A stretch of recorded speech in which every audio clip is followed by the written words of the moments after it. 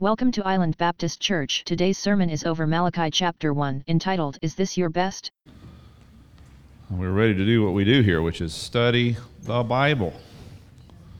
The Bible as the Word of God. Jesus honored it as such, thus so do we. We're working our way through the Old Testament. We're all the way to the last. So we're the only book written by an Italian, the book of Malachi. Sorry. We got to get stuff in. I mean, preachers don't have a lot. You know, we're kind of conscripted to the scriptures and kind of stick with the names there. So anyway, yeah, we graduated out of Zechariah, 14 chapters. He's among the majors of the minor prophets, if you will. But Malachi actually is minor in the sense of what the amount that he says. Just 4 short chapters here. And we're going to be moving ourselves out of the Old Testament. We've been 8 years. I started this series of just the highlights of the Old Testament 8 years, more or less 8 years ago. And so here we are about to finish it. Had I not done the highlights, who knows?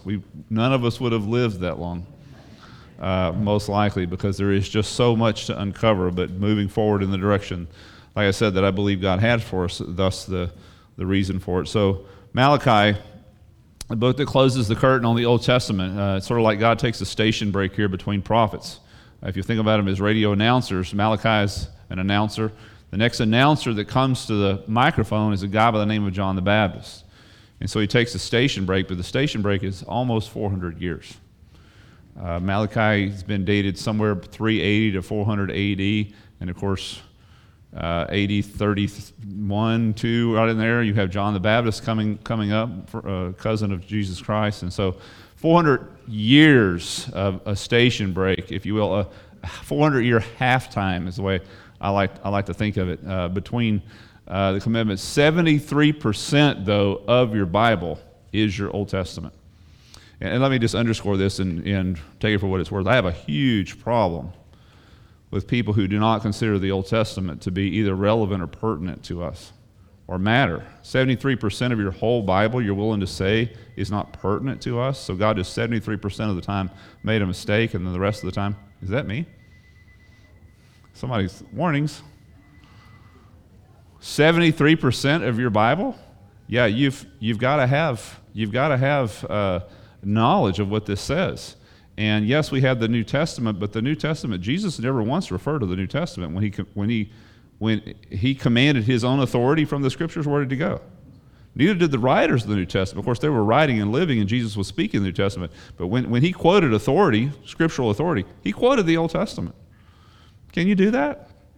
I'm not saying I'm not trying to downplay the need of the New Testament. Obviously, we need it because God has given it to us. But nonetheless, the Old Testament was the original document of the early church. They weren't preaching from the New Testament. They were living the New Testament. They were writing the New Testament. They were not preaching from it. If they preached from authority, they preached from the Old Testament, and not lacking. They could preach all the authority and all the truth of Christ and all the proof texts they needed necessary. They got it from the Old Testament. So it's just a word for us, I think, important. So as we're closing it out here, let's not forget it, for sure. So Malachi is a very interesting person because we know so very little, even though we know so very little about him. He's mentioned nowhere else in the Old Testament, really because no one else had the chance, because he's the last guy, so nobody could come around behind him and say, you remember what Malachi said? And have his stuff recorded, because he's the last guy. So you have the book of Nehemiah, which is otherwise your newest book of the New Testament, and then probably 50 or so years behind the events of Nehemiah, you have come along this guy that we know as Malachi. He's interesting because his name just simply means my messenger. That's what Malachi. Malach is the typical name, by the way, otherwise in your Old Testament, given to angels. They're Hebrew, if we said angel, we would say Malach. So Malachi is the way correctly pronounce it, or East Texas correctly pronounce it, you know. Malachi would be my messenger, and often the angels are referred to that way, and it sort of brings up the whole question of, and I guess sheds some good light on a New Testament phenomenon or quandary when we get to the New Testament, especially the book of Revelation, where you have 7 letters to 7 churches, and Jesus addresses those 7 letters to 7 churches to the 7 angels of those 7 churches. So Why would Jesus ever need to write a letter to an actual angel? It doesn't make sense because that's not what it is. Angel just simply means messenger. The messenger could be supernatural, as in the case of angels, if you will, or it could be messenger in the sense of a natural person like this prophet here, Malachi. He's just a messenger. That's all that he is. That's what the messengers to the churches in Revelation, just to the pastors or the leaders of those churches. That's all really, don't think we need to go beyond that, any kind of interpretation. So you have this guy by the name of Malachi, and that's what he does. We don't know much about him at all. Unlike most of your writers in the Old Testament who had some kind of pedigree that came and said, I'm the son of so-and-so, who was the son of so-and-so, who was the son of so-and-so. Not only do we not have his name mentioned otherwise in the Old Testament, but we don't have any kind of pedigree. He doesn't come and say, I was, from this line or this tribe or anything like that, and so we can only assume who he possibly could be. But really, if you think about it, what matters with regards to a message or a messenger? The message. So if I show up at your door with a message, you're going to ask me what my genealogy and whether my ancestors came across on the Mayflower. I mean, does that really matter? What matters is what am I bringing to you, right? The same is true with Malachi. What's the guy bringing to the table? That's the real issue here. I'm not saying that he doesn't matter, but had he mattered, the Holy Spirit would have put it in here, but he didn't, so it must not. So let's just take it for that. So his name actually is, like I said, so straightforward. It simply means my messenger. And he writes about 3 different messengers, if you will, or classes of messengers that he speaks of that God has used. First of all, one that he used throughout the ages, which is the one who stood in the place of Levi. For the lips of the priest should preserve knowledge, and the men should seek instruction from his mouth, for he is the messenger, the Lord of hosts. So what his job was. He was a mouthpiece. He was an announcer for God. And we have these guys that hold the position of prophets, but the ongoing prophet, if you will, of God, standing in the temple was this messenger, this priest. And then also Malachi predicts, even though Malachi is not like Zechariah. If you like all the prophecy stuff, go to Zechariah. But Malachi is not like that. Malachi is in your face, very practical. But he does speak of future events, as in this case. Speaking of a second messenger, behold, I send my messenger. He will prepare the way before me, speaking prophetically of the one, like I said, the next announcer to the radio station, John the Baptist. And then he's going to be announcing the next messenger, as, again, emphasis mine in both cases, of course. And the Lord whom you seek will suddenly come to the temple. Who's the Lord? Even the messenger of the covenant, the new covenant. We're going to be celebrating today the new covenant in the form of the Lord's Supper, this new covenant that now I don't have to achieve anything. Christ has achieved everything for me. It's just a matter of, will I trust him? Will I believe him? Will I lay my entire hope of eternal life on the messenger and the covenant that he brings, which is life everlasting, because he sacrificed his blood for us, not the blood of animals, which was of the old covenant, but his own blood, his own body for us. And so this messenger, again, these 3 different messengers that Malachi, who is a messenger, brings up to us. And so such a change, like I said, from Zechariah, not ethereal really, this book, not future-oriented so much as it was in Zechariah, very practical, very in your face. And I would say at this point, this is the time, if you're going to plan to leave, that I would suggest that you do. Because it's not going to be, I know how much fun it's been so far. Well, it will not be fun anymore, because Malachi gets in your business. Or I should say, God, through his messenger, gets in your business. And you're not going to, because I know I haven't, so I'm assuming you won't like what he's got to say. It's going to be stepping on your toes, if you will. It's going to be in your face. It's going to call into question your motives, and it's going to assume bad. And I think you'll agree with me, probably accurately so. So let's get into more of this stepping on the toes stuff. Just to begin with, it just starts with some hard facts here. Verse 2 says, I have loved you, God says, to Israel.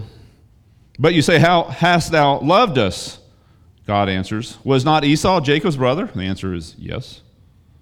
Declares the Lord, yet I have loved Jacob, but I have hated Esau. Now, wow. So there you go.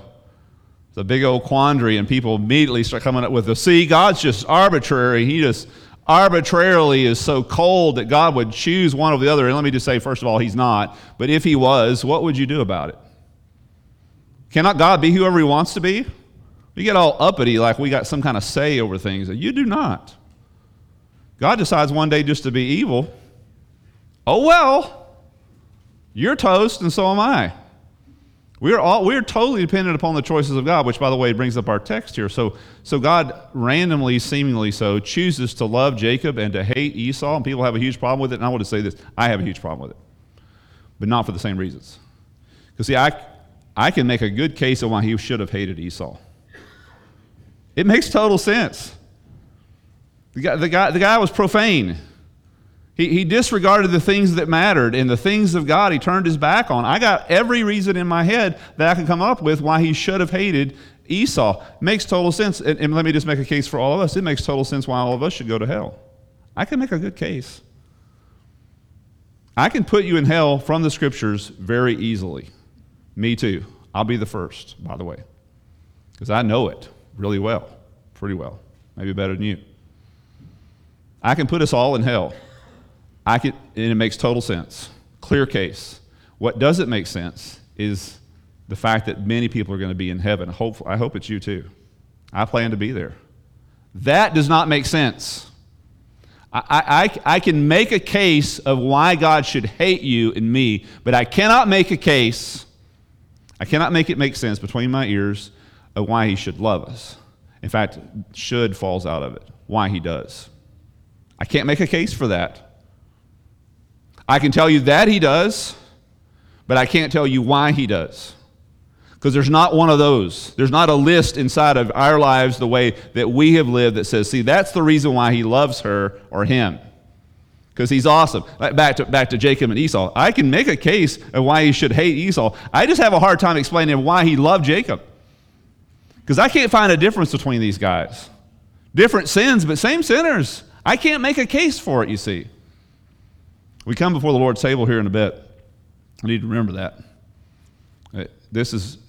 It's all about him. It's not about you. It's all about what he's done and not about what you've done. You don't want the conversation to go to the point where you're talking about what you've done. You don't ever want it to go there.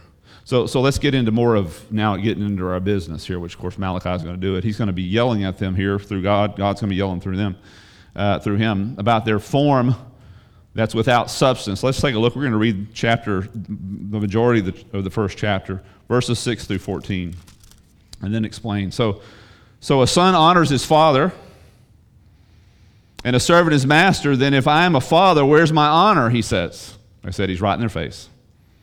And if I am a master, where is my respect, says the Lord of hosts. O priests who despise my name, but you say, how we despise you? We don't know what you're talking about. We've been great. We're here every Saturday for the worship services. We've been offering these sacrifices. And God says, yeah, let's talk about that. You're presenting defiled food upon my altar. They were the gatekeepers for stuff like that. They knew what the standards were. The standards were that God requires your best. Not second rate, not something less, but your first, your best cow, your best sheep, your best goat. And if you bring something less than that, it's not just second rate. It's not just one was an A grade, the other one was a B grade. No, it's an F. It's a 0. It's either A or nothing. God expects our absolute best. And listen, anything less than your best is listen to me, worthless to him. Because what it says to him is there's something more important in your life than he is. And he's supposed to just sit back and say, oh, well, that's not that big of a deal. You think he's doing that, but he's not. Never. Like I said, this is in your face. So you despise the table of the Lord? I said, we're going to be at the table here in a bit. So listen to what this says. But when you present the blind for a sacrifice, animals that were blinded as opposed to healthy ones, is it not evil? Notice God doesn't just say, you bad boy, pat your little head. It's evil, he says. And when you present the lame and the sick, is it not evil? Why not offer it to your governor? Why would he be pleased with you, or would he receive you kindly, says the Lord of hosts? But how will you not entreat, and this is him saying, you're trying to entreat the favor of the Lord and you expect him to answer you when you do this?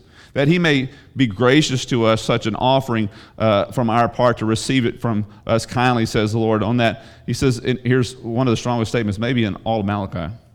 Oh, that there were one among you who would shut the gates the doors to the temple, that you might not uselessly kindle fires of my altar. Listen guys, halfway worship, I should say no worship is better than halfway. I didn't write this. No service is better than halfway service to God. It's better for God to think, oh, well, she forgot, than we talked about several weeks ago. There's a difference between me tipping you 10 cents and tipping you 0. 0 says I'm just a numbskull and I forgot. 10 cents says I paid attention and here's what I really value at. So my halfway service is tipping God 10 cents as opposed to no service whatsoever. Because I'm just a numbskull. I'm just an idiot. I wish someone would shut the doors, he says, so you wouldn't kindle useless fires. I'm not pleased with you, he says. Nor will I accept your offering from you. From the rising of the sun even to its setting, my name will be great among the nations. In other words, mark it. In every place incense is going to be offered to my name, and a grain offering that is pure, for my name will be great among the nations, says the Lord of hosts. But you are profaning it, my name. By bringing these second-rate offerings, I thought God would be pleased, which kind of like we're doing God a favor. No. Shut the doors, he says. It'd be better. At least there'd be a neutral response. But because of what you're doing, there's a negative response. You're profaning, it says, the table of the Lord is defiled, because they do this, it's defiling it. As for its fruits and its food will be despised, but you also say, my, how tiresome it is. Just serving the Lord is just so wearying. There's so many other things that I could be doing. And you disdainfully sniff at it, says the Lord of hosts, and you bring what was taken by robbery and what is lame or sick, and you bring the offering. And should I receive that from your hand, he says. But cursed, there's another strong statement. Cursed be the swindler who has a male in his flock and vows it, but sacrifices a blemish. So he promises to give something good, but he instead gives second rate. Cursed be the swindler who does something like that, he says. The animal, for I am a great king, says the Lord of hosts, and my name is to be feared among the nations. See, they knew God requires our best, which often is your first. The first of your flock, the first of your grain, right? The best. And said they were not bringing their best. They were bringing something less, something not first. God was not first. He was not priority. But in their minds, they were thinking, it's okay. It's a sort of a sliding scale. Like I said, if it's not A rated, but it's a B, I don't know, B's good with me. 89 is good as an 88, right? 90 is the same as an 89. Who really cares? Well, maybe your teacher doesn't, but God does. Takes it very seriously. Takes it, should we say, very personally, to be sure. Here's maybe something else that was going on where they're not offering second rate. The stuff that they were offering, they were putting on a farce to everyone so that they would somehow believe that, look how good Pastor Bill is because he really serves the Lord. As an example, let's say, Brother Abraham over here has this prize bull, and he's famous in the region. And he starts noticing prize bull's not quite acting normal, so he calls in the vet. I mean, this thing's worth a lot of money. He calls in the vet to check him out, and the vet comes back and says, oh, brother, this thing's a goner. I give him 2 weeks. It's like, what do I do? Got a lot of money sunk in this. I can't sell it. If I sell it, the guy that buys it for thousands, of course, is going to have it checked out, going to find out the same thing that this vet found out. The only thing he can do to make it profitable, if you will, is take it and sacrifice it down at the temple. Now, see, speaking for Brother him, I know that it's a messed up bull. The vet knows it's a messed up bull. And when I get down to the temple, because they were required to check them out, the priest is going to be a messed up bull. But a little money under the table makes it all good. And guess what everybody else thinks about Brother Abraham? He's such a good man. He's such a sacrificial person. Let's make him the pastor. Let's make him the deacon. Let's put him in leadership. Look how awesome he is. So, but we forgot one more person who, by the way, is on the inside of all this. That person. He's taking it very personally. You're offering defiled food, not your first rate, and you're smearing over it, making people think that you're something when you're not. Wow. So like I said, Malachi stuff, and he doesn't get any funner, guys. I'm so sorry. He just won't.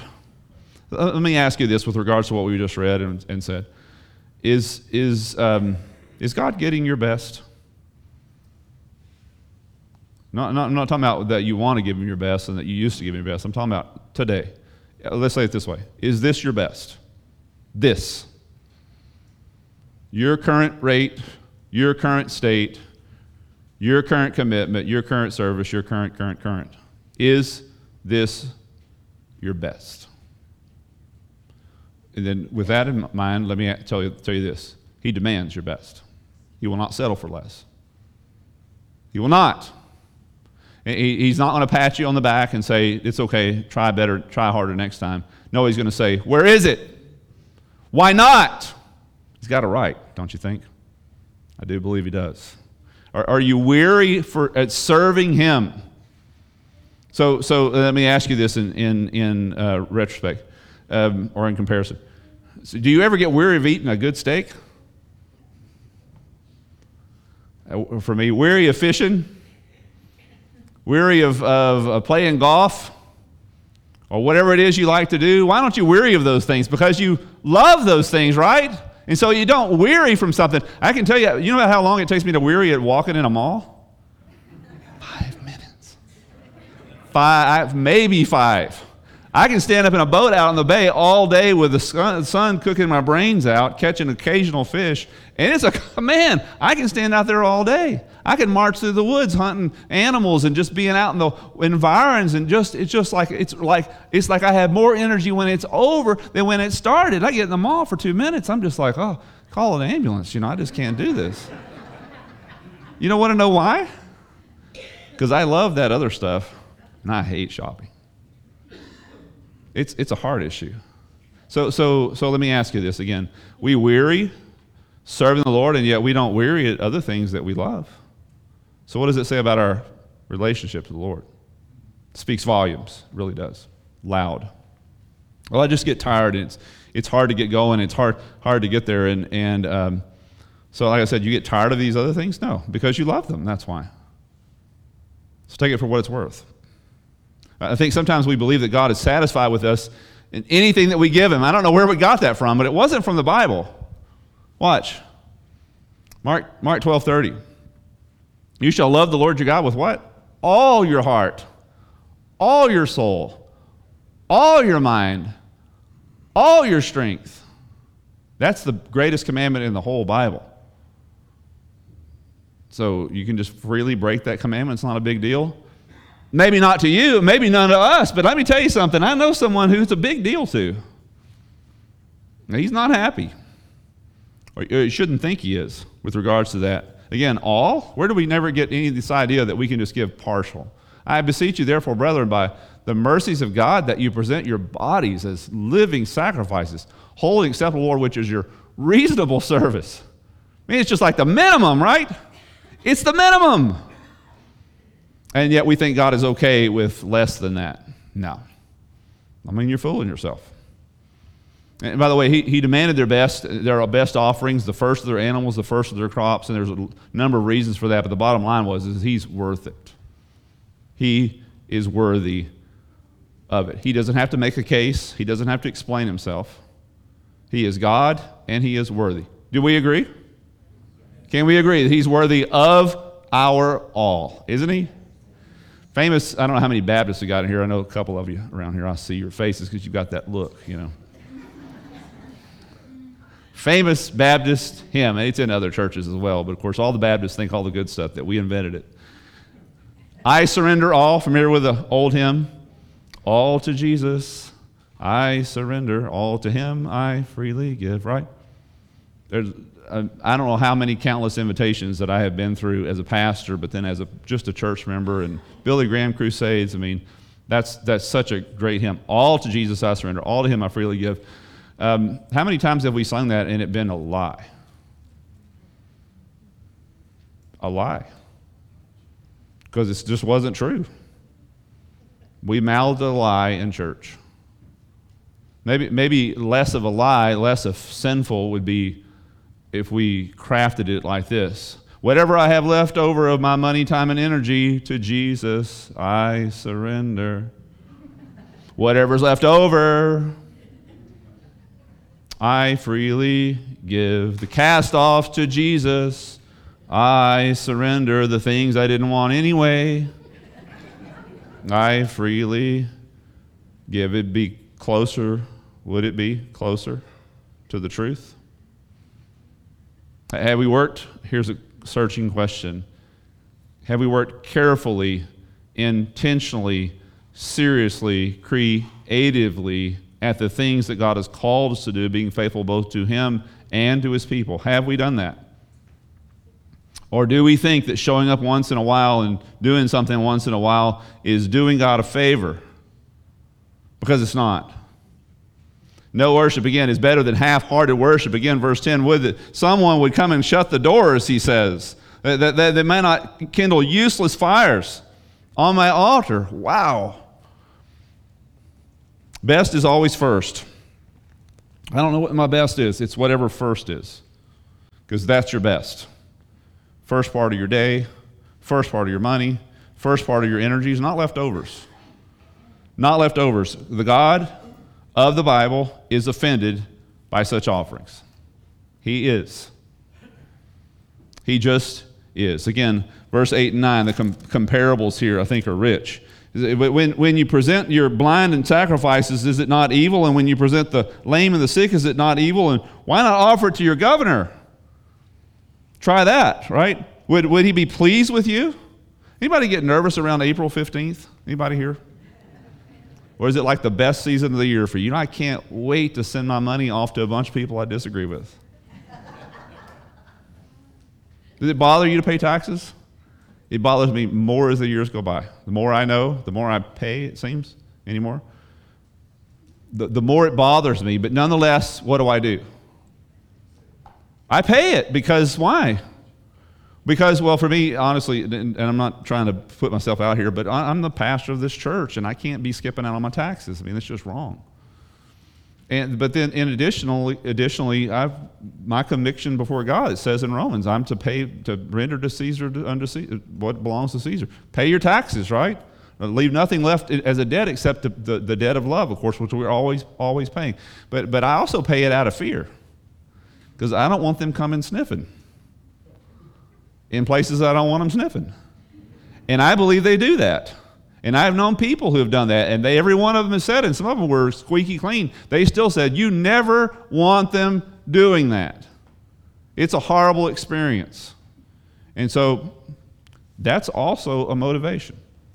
It really is. We have a motivation, we have a respect, even though we might not respect everything they do, we have a respect for the position of authority that they hold. If they can show up at your doorstep with a little subpoena and saying, I need all your records, and I need to go through everything that you've done since you were 3 years old. We respect that, don't we? We respect, for instance, that we're driving down the highway and we see a policeman. Anybody slow down every time you see a policeman, regardless of what speed you're going at? You just tap the brake, don't you? That's how they know, by the way, when you pass me, you tap the brake, they know that's the person I'm going to pull over. The other day, when was the last time you were pulled over, by the way? It was a week and a half ago for me, just being honest with y'all. Coming through Los Fresnos. Anybody ever been pulled over in Los Fresnos? I have a couple of tickets there myself. Anybody been pulled over in Los Fresnos for the totally wrong reason? Paid $200 for that, to be the wrong person. So I was coming through Los Fresnos. I was stopped by the railroad tracks. This is in the middle of the night. I was coming back from my father's recent funeral. I've been traveling 8 hours from East Texas. I was just tired. I was ready to come home. I got stopped at the railroad track. I was the first one in line. Next to me was a constable. We were both sitting, and the bars had come down, and the lights are flashing, and the train, goes forward, and then it backs up, and then it stops, and it goes forward again. And finally it goes, and the arms lift. So the arms lift, what does that mean? Stop, go. The arms lift, but the lights were still flashing. See, I didn't know that.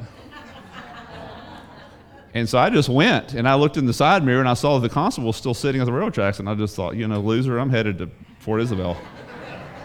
He just watches me go, and then he pulls in behind me, pulls me over, and I thought, oh, man, I shouldn't have sat next to him because, I started checking my sticker, and I started checking, I don't know what I did. Maybe I got a headlight out. I don't know what it is. We'll kind of find out. You can't just go through the tracks when the arms are lifted.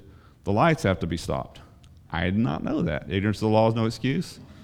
But there was, every time I see a policeman, when I saw him behind me, I was just started, oh my goodness, what have I done? Where's my license? And all this, I got to have my insurance. And, I'm legitimate. I'm not trying to run under the screens of anything. I'm trying to be as legitimate as I possibly can. Like I said, I'm a pastor of a church. I'm trying to do what's right in God's eyes and everybody else's eyes. But still, there's a fear in me. It's correct, is it not? They have a position of authority. We have respect for them. Even though we may not like the stuff that they do and they may not treat us right every single time, nonetheless, there is a respect. There is an established respect there. It should be. Let me ask you something. Does God deserve more or less fear and respect? More or less? Should be more, right? And yet, how many limits of His are we breaking all the time, and it doesn't seem to bother us? How much less can we do for Him, it seems, and it just doesn't seem to get to us at all. We don't really respect Him. We expect that the IRS is going to show up at our door if we keep skipping out, right? But we don't think somehow that God's going to show up. And like I said, just don't know where we're getting that from, because it's not in here. He's a showing up kind of God. He is. Should we be more or less serious about the way that we treat Him? And you may say, yeah, but I have to pay my taxes. Yeah, but you don't have to serve the Lord? Is that right? Is that right? You don't, by the way, have to pay your taxes. You're free to break that law. You're just not free from the consequences. And you don't have to serve God. You don't have to obey Him, but you're not free from the consequences. But somehow we think we are. It's just wrong. It's just so messed up. Your best is your first. Deuteronomy 15:19, you must consecrate. Notice He doesn't suggest it. You must consecrate to the Lord your God every firstborn male produced by your herd and your flock. You must, He says. Your first is your best. Honor the Lord with your possessions, with the first produce of your entire harvest. See, it's not just money and properties, it's whatever. There's more valuable stuff really to us, and time is a very valuable thing. It's the first that matters. Then, notice, there's a consequence. It's positive. Then your barns will be completely filled, and your vats will overflow with new wine. Jesus said a similar thing with sort of a double down on it here. Seek first, again, first, not second. At least I did it, right? God should be pleased, right? Not necessarily. Seek first the kingdom of God and His righteousness, and all these things will be added to you. So God's in a provision business. But we get second-rate blessings because we offer God second-rate sacrifices. Second-rate offerings. And we shouldn't be surprised, but we are, and we get mad at Him, and then God is just saying, you're tying my hands here. The Lord is not cutting us any slack here, and He calls giving second rate to Him some horrible stuff. And it just needs to hit us, because that's what it's here for. He calls it defiled, verse 7. He says it's defiled when you're presenting your food upon my altar, but it's because of what you're doing, because you're not obeying me, it's defiled. He calls it evil, verse 8. He calls it profane, verse 12. He pronounces a curse on it in verse 14, one of the strongest curses in the whole Bible. Cursed is a swindler, right? Wow. When we don't bring Him our best, our first, our genuine, our authentic selves in service, He's not just saying it's not a big deal. He's saying it is a really big deal. I want to read you something just because I know you're not offended enough, because I want to make sure that it's all there, because the guy wrote a little piece about this, especially about closing the doors of the temple, that I thought was applicable. It spoke to me, and I, honestly, when I come and I did, the only reason why I'm so clear on this is because I've already repented. I've already had my chance. See, I'm just 1 week ahead of all you guys. Let me ask you repentance and asking for you to confession. It's just because that's what I did. Really, how can I stand up here and preach this stuff and not let it deal with me?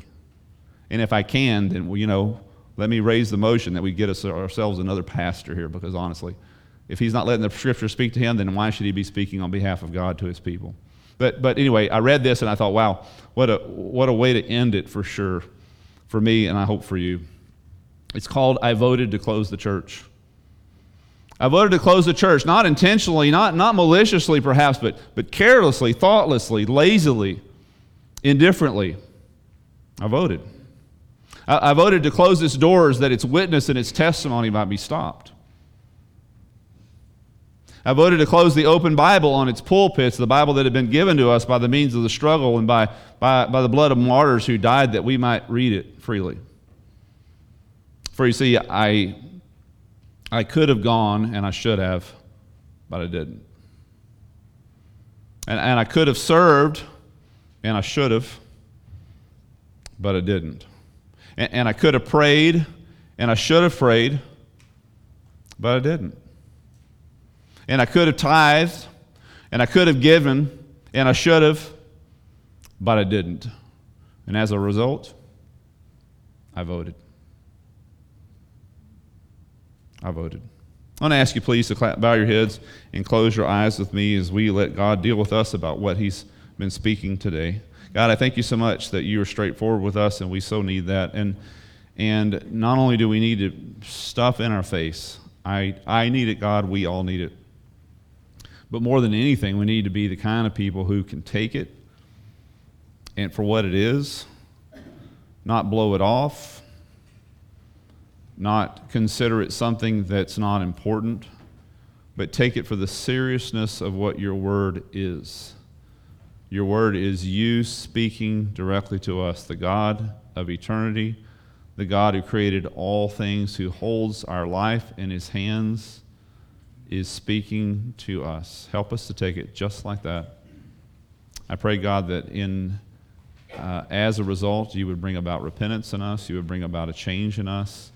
You would bring about self-examination, Lord, as we're here in front of your table. Lord, that we not, as they were doing, that we not despise your table as you demonstrate the great sacrifice that you made for us through your Son, that we may not turn around and just say, I have a right to do whatever I want to do. Instead, Lord, we would say, as he sacrificed for us, so we sacrifice ourselves to him. God, I thank you for speaking to us today. Thank you for this good word that we needed to hear. And I pray these things in Jesus' name. Amen. Thanks for visiting. Find us at www.islandbaptist.org.